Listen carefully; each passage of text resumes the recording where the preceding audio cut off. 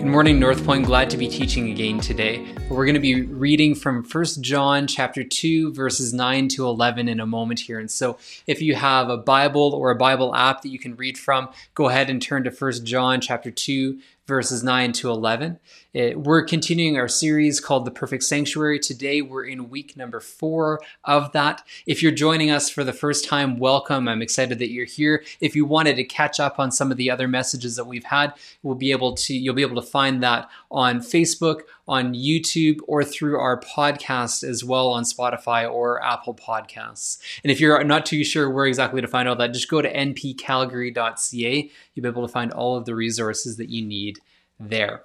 Let's take a look now at 1 John chapter 2, verses 9 to 11. And it says this: "Anyone who claims to be in the light but hates a brother or sister is still in the darkness. Anyone who loves their brother and sister lives in the light, and there's nothing in them to make them stumble. But anyone who hates a brother or sister is in the darkness and walks around in the darkness. They do not know where they are going because the darkness has blinded them." Let's take a moment to pray. Heavenly Father, we thank you for your word. We thank you for the truth that it brings to our lives. I pray that as we dig into this passage here today, that you would help focus our minds on things of you, that you would be speaking to us today through this passage, that we would be able to come to know you more and love you more through our time here together. In Jesus' name, amen. One of the things that I find so interesting in 1 John is the light and darkness metaphors that he'll use in different ways. Darkness signifies sin, separation, hate, and a world without God. Light represents forgiveness, relationship, love, and Jesus. The darkness is a metaphor for a world in opposition to God, and the light points to life as disciples of Christ in communion with God. Now, the contrasting metaphors of light and darkness are used throughout history, across cultures in various ways. And out of all of that, perhaps my favorite example of their use, besides in Scripture, is through the Star Wars saga. Now, for those of you that might have avoided pop culture for the last 40 years or so, Star Wars describes a power called the Force that can be used for good or for evil. Good is the light side and evil is the dark side. In the second movie of the original trilogy, the Jedi Master Yoda says something that is quite profound, and I can hear it in my mind just as if he was saying it right now. But beware of the dark side. Anger, fear, aggression. The dark side of the Force are they. Easily they flow, quick to join you in a fight. If once you start down the dark path, forever will it dominate your destiny. Consume you it will. Okay, don't worry. I'll stop my Star Wars comparisons here for now. But the idea of a path of darkness that consumes you and blinds you is one that John describes here in our passage. The one who hates is consumed by darkness, wandering around without knowing where they are going, and is likely so blinded they don't even know they're in the darkness to begin with. John paints a stark picture here in verse 11 of someone who hates as both being in the darkness and walking around in the darkness. Author Constantine Campbell says the darkness here defines one's being and one's doing, both their conduct and their identity, as one who is outside of the light, one who is in the darkness, even though they would claim to be otherwise. Now, the Greek word that we translate to hate is miseo, and it could be meant to be used either in strong or in mild terms. Now, in our culture, in our world, we typically use the word hate in strong ways. It can be meant to refer to intense hostility or resentment. But miseo could be used in more mild terms as well, as simply showing disfavor or disregard. Now, if we look at what John's letter here says about love, with the idea of hate being painted as the antithesis of love, We can assume that John is intending hate to have some strong meaning here. But both light and darkness are paths, as 1 John describes. And so both of these paths can be taken and followed, which means that the journey down a path of love won't start with love in its purest and most perfect form. And in the same way, a path of hate isn't going to start with its most evil or most intense form either.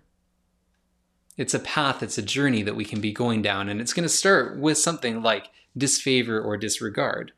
Now, hate can be a mixture of anger and fear and maybe love turned into jealousy, but it's not just that. It's something that remains unresolved, and it becomes hardened and calloused over time usually.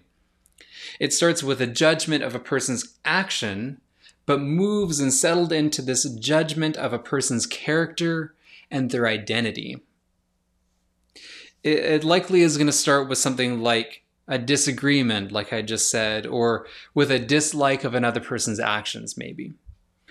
Could be an instance of poor communication. Maybe trust is broken somehow. Maybe someone we know gets hurt by another. Maybe someone just simply rubs us the wrong way. Maybe we're trying to protect something or someone that we love. And if it's dealt with at this point, yes, it's going to still impact our relationship with the other person, but reconciliation is relatively achievable, and it's likely that the restoration we experience with them will actually grow a depth in our relationship with them. It'll bring us closer together, as hard as it is. However, if those issues are built up upon over time and are left unresolved, we move from disagreement or anger towards their actions and suddenly a contempt for their character or their morality. We might start to see them as our enemy or our adversary. We feel neither a power nor a desire to change them, but definitely a desire to get some sort of revenge, to see them humiliated, or simply to win in whatever way we might define that. Sometimes hate can come in different ways, like maybe a shared narrative that's been accepted by a particular group, a narrative that doesn't need much, if any, objective evidence to support their claim. They'll likely find that evidence on their own, whether it's true or not. And we can see this often as being the genesis of racism or various forms of violence in our world. We can see this in politics and the divide between the left and the right. We see it often in so many different ways in our world and throughout the course of history. I hope it's clear as we're unpacking the meaning of hate that it's contrary to the gospel of Jesus and contrary to the life he's called us to live. If Christ has called us to love both God and people, but we get caught in hate, it impacts our relationships with both God and those around us. Now, many of us are likely thinking, I don't think I've really hated someone. It's quite a strong word. Again, we use it in quite strong terms. And as I was preparing, I thought that too, but the Lord reminded me of one summer when I was working out at Bible camp when I was in high school. And without getting into too much of the details, because it would make a longer story than is necessary right now, most of us were coming into that July, that summer, with a sense of excitement, but also with a level of stress because we were all quite young and were in new roles that we'd never been in before. Things started out well, but of course conflict arose, and unfortunately it wasn't resolved. And as that built up over the summer and as that conflict continued to be left unresolved, it ended up exploding into fights and nasty letters and calls to board members. And I left that summer feeling empty and disillusioned. I might not have thought of it back then, but some of my actions sure did seem to line up with the descriptions of hate that I've outlined here right now, as did the consequences that we experienced. If we're caught in hate towards our fellow believers, as John is particularly concerned about in this text, it can damage the church's ability to bring light into the darkness of our world. It can tear our churches apart. It takes us out of the sanctuary, and this happens far more than we would like to admit. It sadly can feed the idea that the church is full of hypocrisy. It can cause some people to leave the fellowship, and it can cause others to take a look and decide that they don't want to have any part of church to begin with.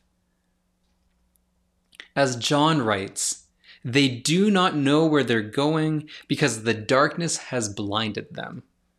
It's rather tragic that the person who hates often wouldn't define themselves as hating because, as I said, the darkness has obscured their ability to see clearly.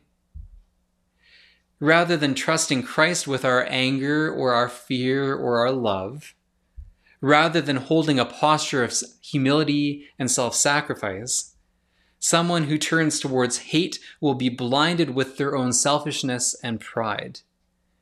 It will convince them that they're right no matter what evidence might be presented, and it's only through the love of Christ, through the power of the Holy Spirit, that that person can see their errors.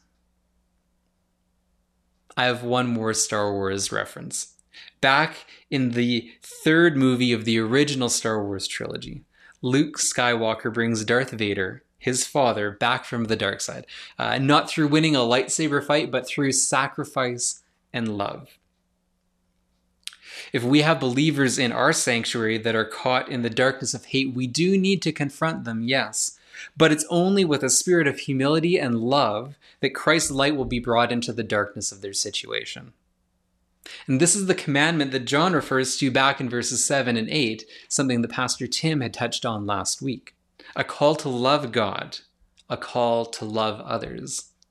And thinking particularly about loving others in our church family, the words of Jesus in John's gospel come particularly to mind where he says, "As I have loved you, so you must love one another." This is the life that Christ lived on earth. It's the life that he still lives now. And it's the life that he calls us to join and abide in with him. This is the path of light shining into the darkness of our world, a darkness that John says is fading away in verse 8.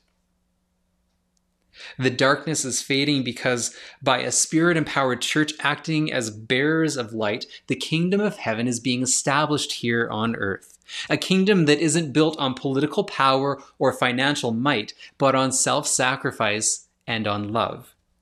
I think Constantine Campbell puts it quite well in his commentary as he references Scott McKnight, calling love a rugged commitment to be with and for another person unto Christ's likeness. Campbell says this, "Love is rugged commitment because love is often hard work. It is with because love is about sharing presence together. It is for because love means you will be their advocate on their side. It is unto because love is directional. It moves towards the one to whom we surrender our love." And this is what it means to be in the light. Living in the light necessitates our recognition of our own imperfection. And that's why in John's light-darkness metaphor, the opposite of sin isn't perfection, but rather forgiveness. Verse 10 says that in the light, there is nothing in them to make them stumble. Put more literally, this would translate to, there is no stumbling block in it, which tells us that it's not on their own that believers avoid stumbling, but it's only because of the light that brings clarity in their direction to our path that we are able to not stumble in the darkness. As we follow Jesus together, it is only through abiding in his ways and being attentive to his guidance that we avoid the darkness. It's easy to stray towards darkness if we rely on ourselves, and if we aren't focused on the light and its call to love others. But as we abide in the light together, as we express a rugged commitment to one another, we become a sanctuary of imperfect people that are being perfected by the love of Jesus. In the reality we find ourselves in right now, being disconnected and somewhat isolated, I think it's really easy for miscommunication to occur and really for our imaginations to run wild sometimes. Reading a text message or an email isn't the same as getting to hear the inflection in someone's voice or reading their body language and the emotion conveyed through their body language. Right now, we don't have the conversations we're used to on a Sunday, and you're bound to miss something important as a person's audio cuts in and out over Zoom, right? Throw into the mix of it the stress that so many of us are feeling in this season, and we see an environment where the darkness could flourish if we aren't on our guard. We often talk about church as a family, and I truly feel like it is. But have you noticed how you hold your family to a bit of a higher standard than you might with some of your friends or your coworkers? How you're more prone to express frustration to a sibling or to a spouse than to your boss? I think John particularly talks about not hating other believers here because he knew the intensity that comes in disagreements with those you care about the most, in situations where you feel like the stakes are highest. And we know the stakes are high. So it's important for us to hold on to that rugged commitment, to follow Jesus together, no matter what the ups and downs are that we might face, and to continually surrender at the foot of the cross, remembering our own imperfections and celebrating the freedom we have in Christ Jesus. In a practical sense, I'd say this passage calls us to remember the importance of confession, the importance of community, and the importance of surrender. I have a prayer book or an app that I try and start off each day with, and usually there's a prayer of confession that is part of it. It reminds me as that we confess our sins. It helps us maintain a sense of humility and an attitude of empathy towards others. When I think about community, I remember that even though we can't always gather physically, we should still seek to have community in our church through engaging with the chat on Sundays, through joining on some Zoom calls, even if they're cutting in and out and it can be hard to get on sometimes, and especially through talking with someone if you think there might be any tension in your relationship. This one is especially important. You don't even have to approach the topic of the tension, and you might already find that by hearing someone's voice, the tension starts to melt away. It's incredible how that happens, and I know I've had that happen in my life before. As I was starting to think about this message, and as I think about surrender, I was hearing a song by Pat Barrett called Sails. It reminded me that our ability to love one another is greatly increased by our experience of the Father's love for us. I felt it would be a good way to end our service today. And so for those of you that are watching after, I'd ask you to take a look at the link to the song video in the description for this message. If you're watching live, we're going to watch it here right now. It's a bit longer, and I know it could be hard for some of us to do right now, so it might be easier to go back and watch it later, and of course we'll continue the live stream and we'll have our chat after this. But if you're able to right now, I'd ask that you close your eyes, that you quiet your mind, that you simply invite the Spirit to come and speak to you in this moment right now. Holy Spirit, come.